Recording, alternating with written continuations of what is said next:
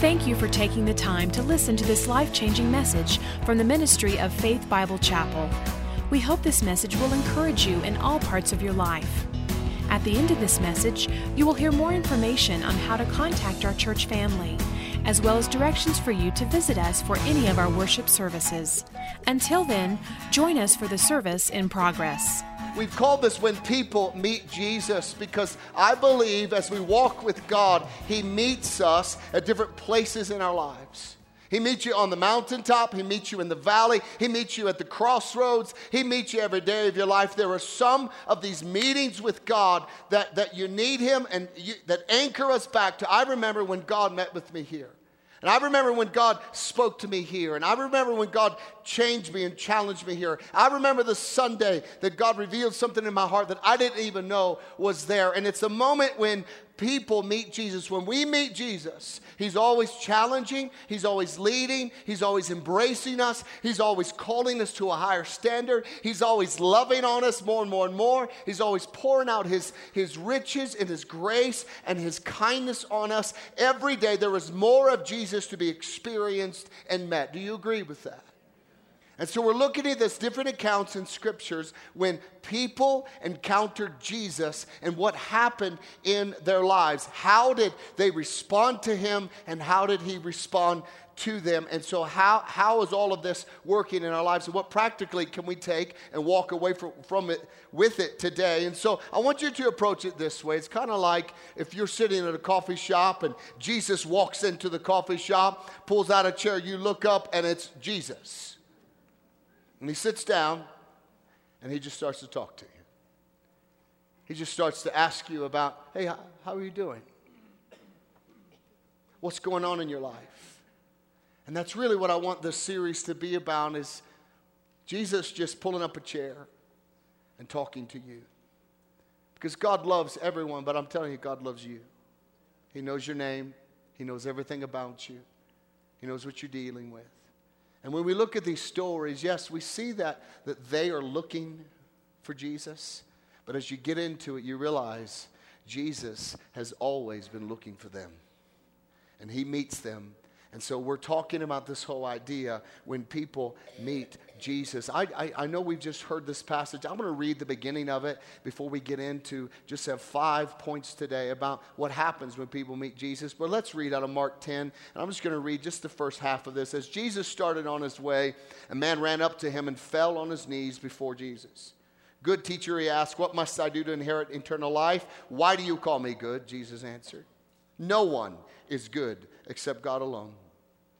You know the commandments, so I want you to take note of that. He said, you know the commandments. He was talking to the young man. You shall not murder. I want you to take note of these. You shall not commit adultery. You shall not steal. You shall not give false testimony. And you shall not defraud. Honor your father and mother. Now notice he didn't give all 10. Interesting. Teacher, he declared, all these I've kept. I've done them all since I was a boy. And Jesus looked at him, now listen to this, and loved him. But then He said this, one thing you lack, He said. Go sell everything you have, give it to the poor, and you will have treasure in heaven. Then come and follow me. At this, the man's face fell. He went away sad because he had great wealth. And so this question this rich young ruler asked actually is the question that is the most important question any of us could ever ask ever in our lives. He asked this question, what must I do to inherit eternal life? And before anything else can change in your life, you got to answer that question. You got to know what the answer to that question is. You can jump through every hoop. You can go through every program. You can be the most religious person on the planet. You can dress right. You can walk right. But if your heart has not been changed by the power and the reality of what Jesus has done on the cross, my friend, you're lost. You're lost.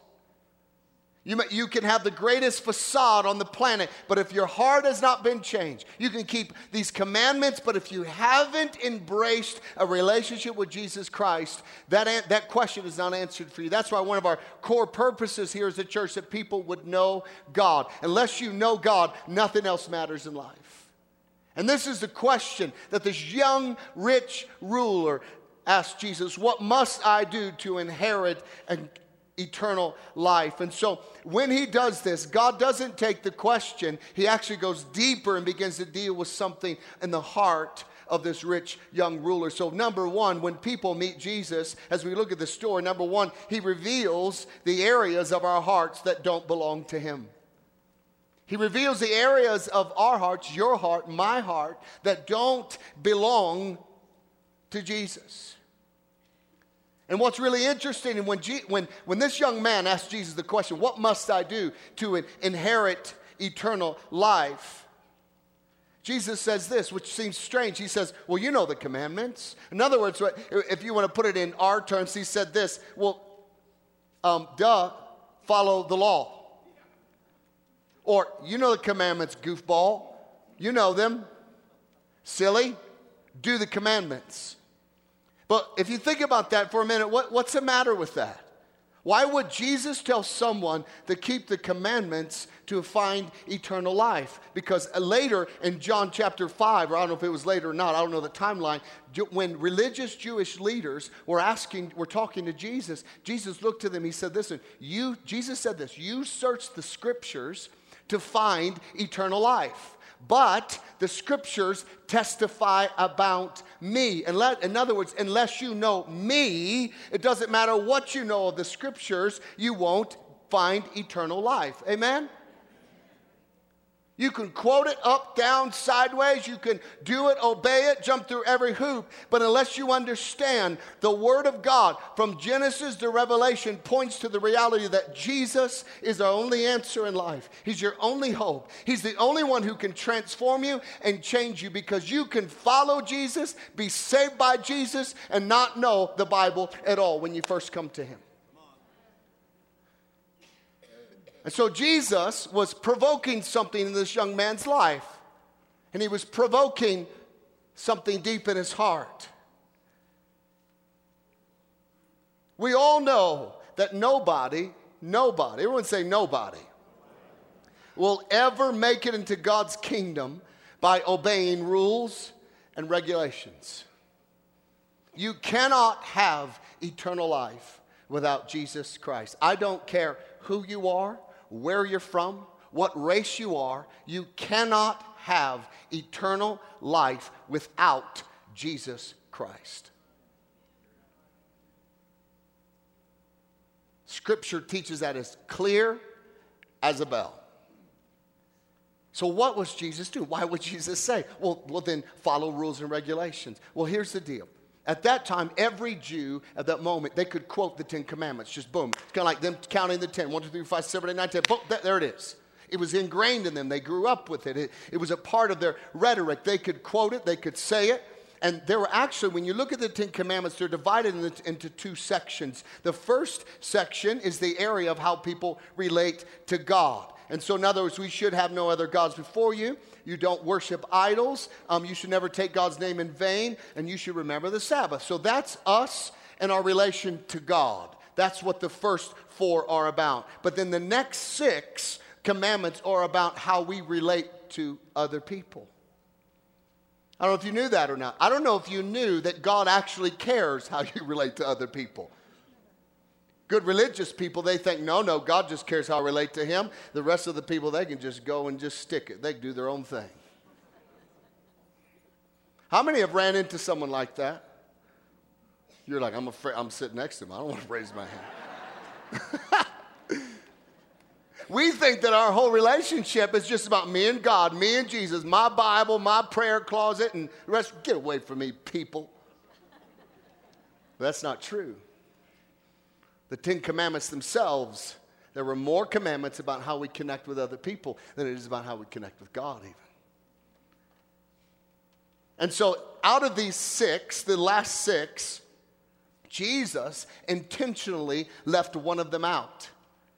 And I don't know if you caught it or not. Jesus is so clever, isn't he? He's just like super clever, like that guy's smart, you know.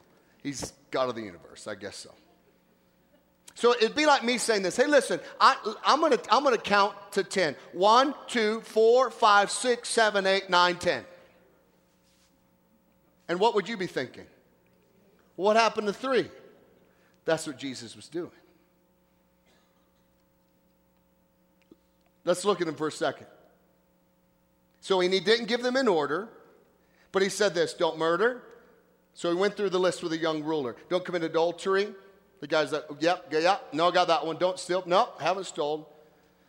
Don't bear false witness or defraud. Nope, I don't do that either. Honor your father and mother. Yep, got that one. Have eternal life. Sorry. He thought, have eternal life. But so if I do those, I have eternal life. But then Jesus said, you're missing something. I don't know if you noticed, Jesus left out this one law about do not covet. That's the one he left out. That was the number 3 that I left out. That was his number 3. And then to do not covet means you want more stuff. Jesus knew this was the man's problem. And so after Jesus rattled them off, and the guy said, I've got them all. I got it since I was a boy. And then Jesus said this: there's one thing you lack. So what was Jesus saying? In other words, this man already had a God in his life. And his God was gold, it was stuff, it was possessions, it was greed, and there's only room for one God on the throne of your life. And Jesus was putting his finger on it. Jesus was pointing out that he had a problem with greed. He had a problem with covetousness. But he didn't just come out and say it. It's Jesus, the master teacher, who tells a story and weaves a story. And in the middle of it, all of a sudden, the guy goes, oh, you forgot that one. And Jesus said, yes, I did. It's this idea of self-discovery that Jesus was leading this young man to.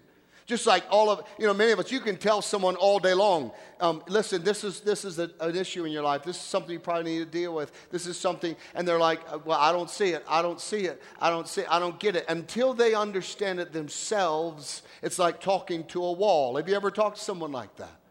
They're blinded to their own brokenness. They're blinded to their own issues in their lives. And so when people meet Jesus, he begins to deal with things in your life, in my life, in this rich young ruler's life that we are looking to make us whole, but will never do the job. And he begins to push on them. And so he allows situations, he allows circumstances, he allows relationships, he allows things to reveal the emptiness of the worth of whatever we're trying to access value from in our lives. And then he reveals it for what it really is. He pulls back the covers from whatever it is that we are looking to meet our needs, and shows us how empty and worthless it really is. And it's in that moment that when we are broken, it's in the moment when we get it. He missed number 3, that it hits us. And it's at that moment that Jesus begins to minister to us. And he begins to give us what can only satisfy us. Because we're all looking. Everyone say all. We're all looking for the thing that can satisfy us. Every one of us. Yeah, but Jason, I follow Jesus. I know. But there are moments that Jesus has to remind us, you're looking to something else to meet the need that only I can meet. Timothy Keller, who wrote a tremendous book, let me encourage you to get it and to read it slowly. It's called Counterfeit Gods. He wrote this. This is one of the quotes from his book. He said this: if we look to some created thing to give us the meaning, hope, and happiness that only God himself can give, it will always eventually fail to deliver, and it will break our hearts. Jesus is like the doctor that you go to. I don't know if you've ever went to the doctor because you had an issue with, I remember I had an issue with my shoulder, and I was trying to figure out what in the world's going on. I was sore all the time. I was in pain. So I go to the doctor, and the guy starts jerking my shoulder around. And I think, I already told you it hurts. Ow! Can you do this? No, I can't do that. That's why I'm here. Press on this. Ow, yep. I'll press on this. Oh, that hurts. Yep. Can you do this? I can't do that. Thank you very much. And you think, what is he doing? Or someone who presses around because you got a pain somewhere and they press and you're like, yeah, that hurts. Ow, that's okay. I told you it hurts. But you didn't realize how bad it hurt until the doctor had you do some exercises. Till the doctor kind of started pressing around on you a little bit. And then you realize, man, maybe I'm in worse shape than what I thought. Well, that's what Dr. Jesus does. He keeps probing us. He keeps pressing on us. He puts people in your life that probe us and press on us and poke you in the eye. He puts circumstances. He puts leaders over you. He puts leaders under you. He puts you in with a person in a small group. He puts a baby crying out in the middle of service. No, I'm just kidding. Bless you, baby. That's still fine. I'm just kidding. Love babies.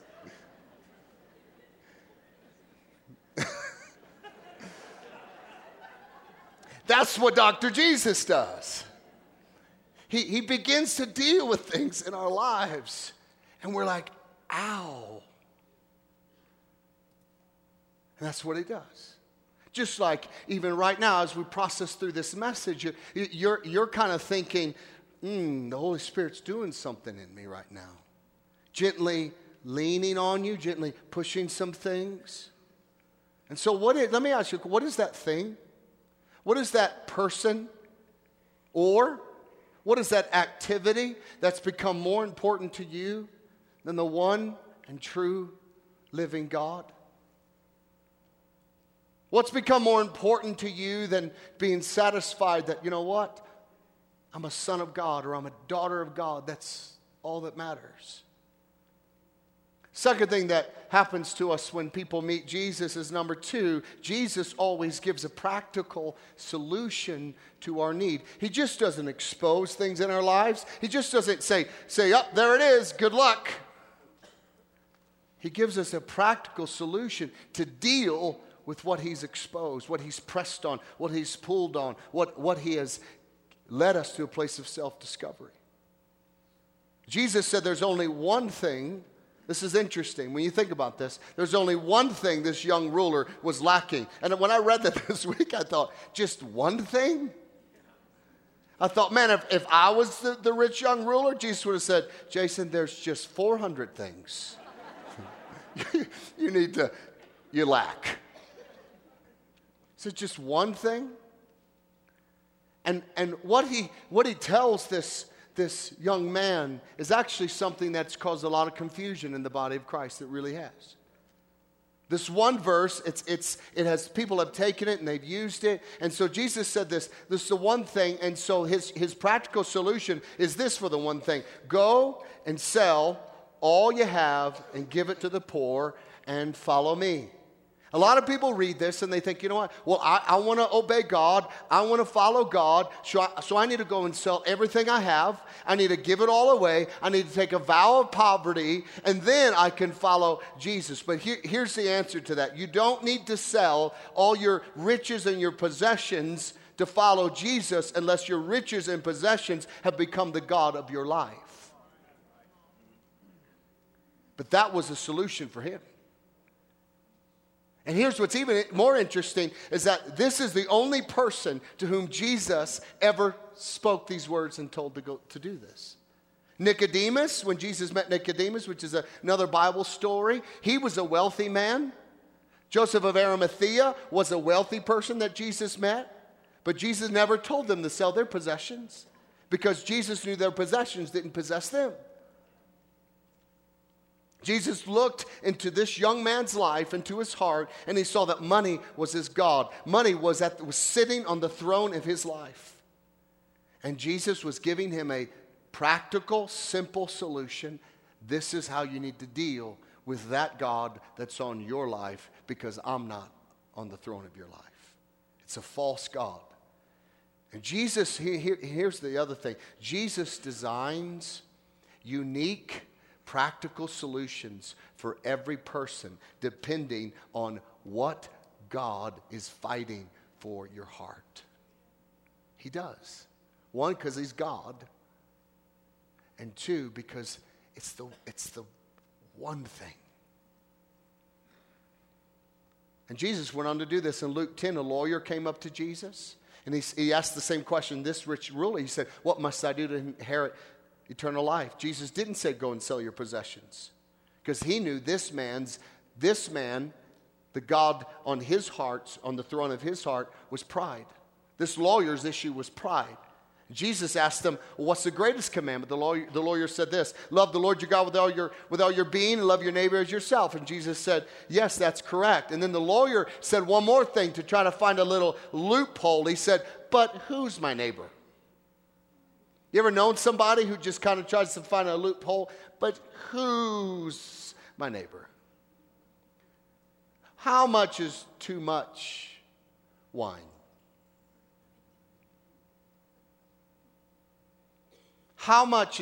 What does really lust mean? Try to find a little loophole.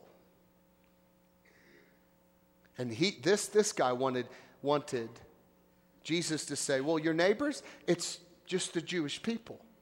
It's just the Jewish brothers and the Jewish sisters.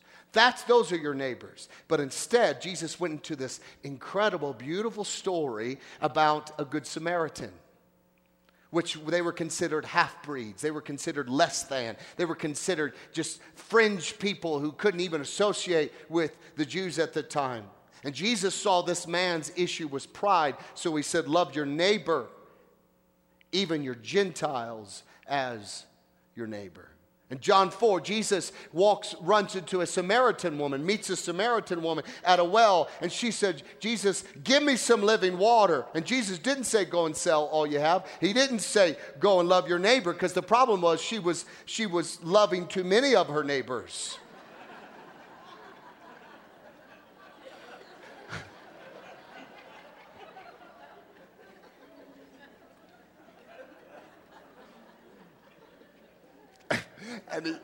I'm sorry.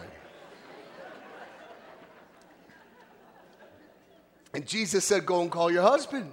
She said, I don't have a husband. And he said, you're right. You've had 5 husbands, and the man you're living with now is not your husband either. Jesus was pointing out she already had a God in her life. It was the God of unhealthy desire for acceptance by a man, or the God of lust, or whatever that God is. It wasn't the one true living God. But later, after she embraced Jesus and put Jesus on the throne of her life, she became an evangelist in her own village. She began telling people, you got to come and meet this man, Jesus. Her life was changed. She put Jesus on the throne of her life, and she began a ministry that ministered to many, many people. That's what happens when you put Jesus on the throne of your life.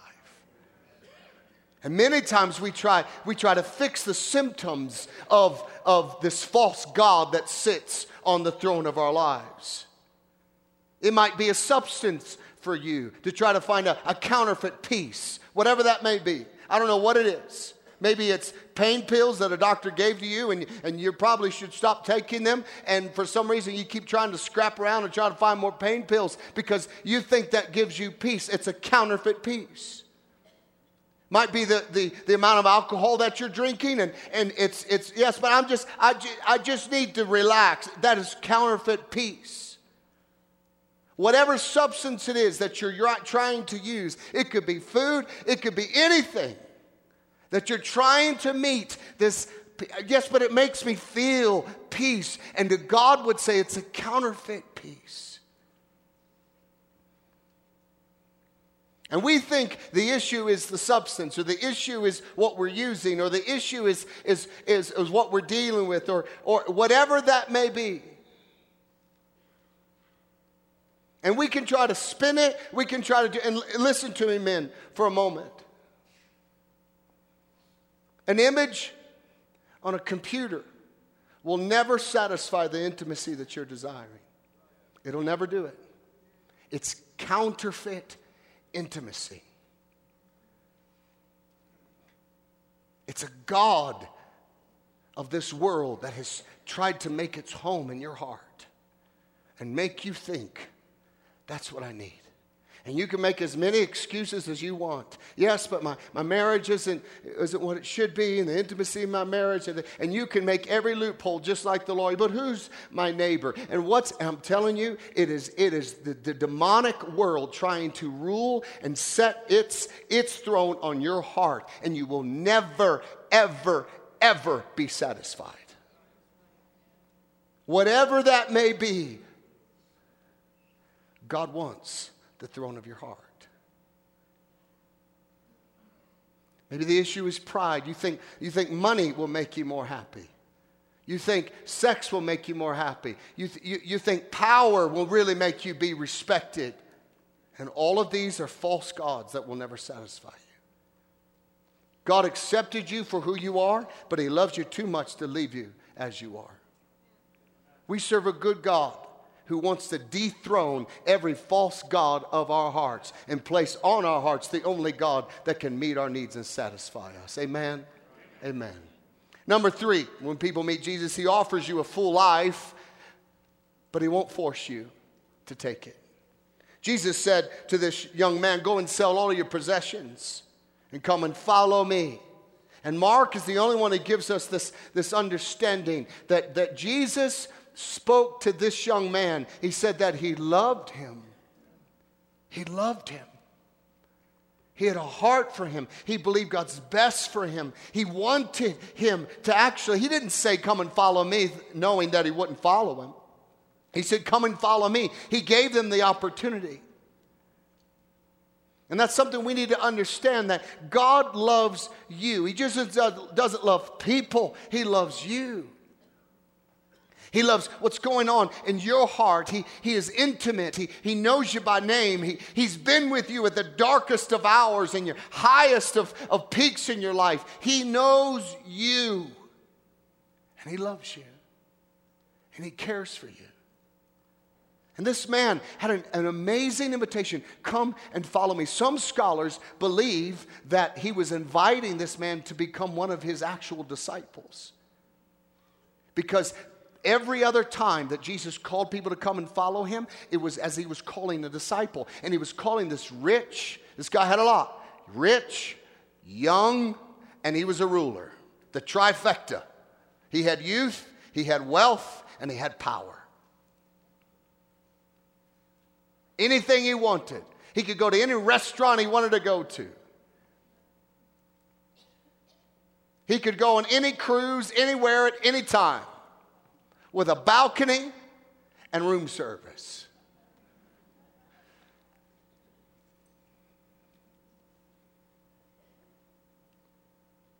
I mean, this guy had it all. And he said, give it up and become a follower of me. And what if he would have said yes? I don't know if you ever thought about that. We might be reading even something today that was written by this young ruler, but actually what we're reading about his mistake instead. His inability to remove the God on his heart and place the only one true God on his heart. And that's the deal with God, is that He is all powerful, He is all knowing, but He has limited His power to your free will to choose Him. He will reveal, He will show you the life that you can live, but He won't force you to live it. Number 4, when people meet Jesus, He shows us we can do nothing without Him. He reveals how empty we are, and then He offers us His help. So here is Jesus talking to this man about the God of his heart, which was money. And He says this: it's easier for a camel to go through the eye of a needle. And Jesus is making a joke here. He's using this extreme language. Took the largest animal in Israel, took the smallest man-made thing, and it was like, yep, you're right, not going to happen. And He's making a point. So what is the point of the joke? So Jesus was pointing out that when you have everything you need, it can be very difficult to enter God's kingdom because you think you have everything that you need in life. there isn't a deep sense of God, I'm desperate for you. God, I need you to come through for me. It's just everything like, well, what do you mean I need more of God? My life is really good. What do you mean I need to surrender? Why do I need to surrender, man? I got the house, I got the car, I got the savings, I go on cruises just like the rich young ruler. What do I need more of God for? I believe that's what he's talking about here. I believe that's one of the issues probably with the church in America. Not to feel bad of God's prosperity, not at all. But when we start to rely on prosperity instead of relying on God, we lose this thing, what's called the power of God. That's why I can go to a third world country, I can pray for the sick, and they will be healed. Why? Because God's all they have. Because he's their source. I remember I walked up to a lady in a village in Thailand who could not see. I was with a team here from the church. Walked up to her. She came up to the guy we were working with, Ajay, and she says, I can't see. We prayed for her. He said, can you see? She said, yes, I can. Thank you, and walks away. God was all she had. And the point God is making is this, is don't let your possessions, the comfortableness of life, numb you from your need to know more of this living God who wants to transform you and change you and activate his faith and power through your life. That's what Jesus is talking about here. What are you trusting in today? Is there a competing God for your life? And number 5. When people meet Jesus, he reveals that no matter how impossible a life change feels, Jesus has the power to do it. Amen? Jesus has the power to do it. The disciples were under the impression that if you were wealthy, it meant that you were godly. They were under the impression. And after Jesus said this, after this rich young ruler, he said, well, it's impossible for a rich person to enter the kingdom of God. Jesus wasn't talking about someone who was blessed and had wealth. He was talking about someone whose wealth and money was the God of their life. They said, but they thought it was the other way around. So they said, well, then who can be saved if the rich person can't be saved? In other words, the disciples still didn't get it. And Jesus answered with this incredible truth, with men it is impossible, but all things are possible with God, including getting a camel through the eye of a needle. God specializes in miracles. He specializes in you facing a situation that even now as I've talked today, you think, Jason, I don't know how to dethrone that God on my life. You're right, it's there. That's your first step of acknowledging that God has pressed on you. He's pulled on your shoulder a little bit. And you go, ow. And you begin to see that there is a God on the throne of your heart that isn't Jesus. Doesn't mean you don't love Jesus. It doesn't mean that you don't pray. It doesn't mean you're not faithful. It just means along the journey of life, you've began to get your needs met, your satisfaction, your security, there's something outside of Jesus. Instead of seeing Jesus as the provider, you see yourself as the provider. Instead of seeing Jesus as the one who satisfies you, no matter how intimate your marriage is or not, you begin to go somewhere else to get satisfied. Instead of Jesus being the center of your core beliefs, you think the attention of someone else outside of my marriage sure does make me feel good. A Facebook conversation with an old boyfriend or a girlfriend, Sure does make me feel good. And Jesus is saying, but no, keep me on the throne of your heart. Keep me on the throne of your heart.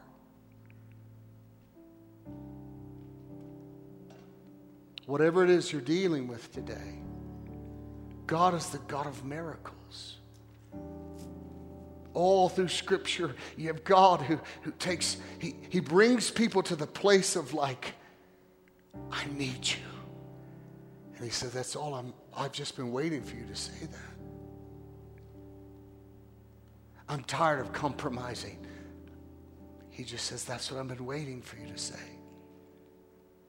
Will you place me on the throne of your heart? Will you stop looking to the acceptance of man, the acceptance of people, power, money, prestige, whatever it may be,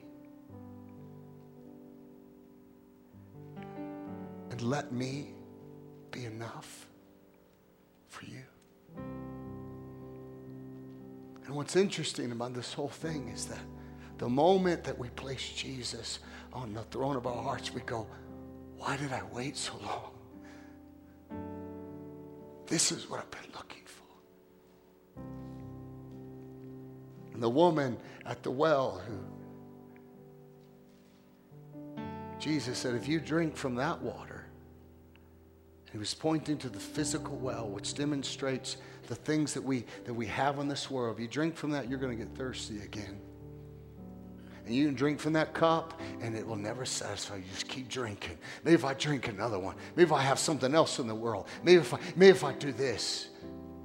But he says, but if you drink from what I'm offering you, you'll never be thirsty again. You'll never go searching again. I want to be on the throne of your life so that you can live the life you actually want. And you can be satisfied. And you can be whole. And you can have peace. And no matter what circumstances happen in your life, whether you're rejected, whether you're cheated on,